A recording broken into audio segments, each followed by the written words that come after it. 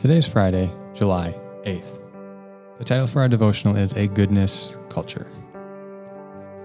Again, Galatians 5:22-23, let's read the fruit of the Spirit.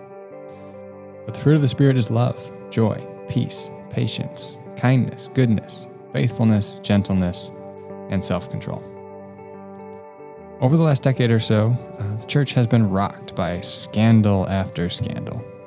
The Catholic Church's sexual abuse scandals, the Southern Baptist Convention sexual abuse cover-up, Ravi Zacharias and his moral failings, Mark Driscoll, James MacDonald, Bill Hybels, etc. I could go on and on.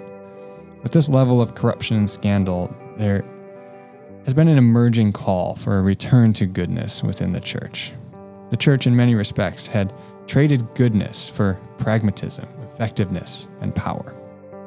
With so many high-profile scandals, many of us have been left wondering how we came to make that trade in the first place. It happened slowly and subtly. There was never a direct call to evil. It was always masked in effectiveness and ministry expansion that led to evil, much of which we were willing to accept because of the number of people attending the churches. This is not the way forward for the church. The church's way forward is to return to goodness. In their book, which I referenced yesterday, A Church Called Tove, Scott McKnight and his daughter, Laura Barringer, who experienced and attended Willow Creek when Bill Hybels, through Bill Hybels' ministry and the aftermath of it, they list 7 characteristics of a goodness culture in a church. These, we as at LifeBridge, we seek to cultivate through the power of the Holy Spirit. So I'm going to list each of the 7. Each one is a thing to nurture or to build a goodness culture, along with something to resist, which again, those things to resist will help us see and notice how we came to make that trade in the first place, the trade for goodness, for pragmatism and effectiveness. Number 1 is nurture empathy, resist a narcissist culture. Number 2 is nurture grace, resist a fear culture. 3 is put people first, resist institutional creep. Number 4, tell the truth, resist false narratives.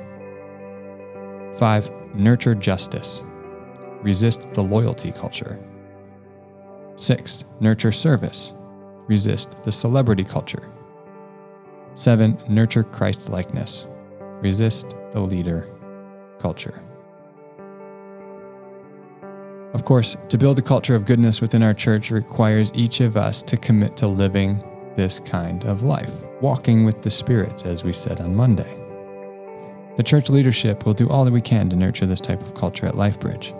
My prayer is for all of us to adopt these commitments and to truly experience the transformational goodness that the Holy Spirit brings, not only in our individual lives, but through our individual lives being transformed, our community lives will be transformed in our church family. For additional content, I've linked you to the book that I referenced today and yesterday. It's A Church Called Tove, Forming a Goodness Culture that Resists Abuses of Power and Promotes Healing. It's by Scott McKnight and Laura Barringer. I'd encourage you to get the book and give it a read if you haven't read it already. For reflection, look again at the list of 7 characteristics of a goodness culture. Which one do you feel most equipped to produce within our church? Which one do you need help from others to live in? Seek the Holy Spirit of God to help produce goodness within you and a desire for goodness. Not only a desire for goodness, but also a desire to resist evil and those ideas or systems that lead to the cover-up of evil or lead us to miss evil so easily. So be sure to seek the Spirit of God to help and pray for Him to produce goodness within you.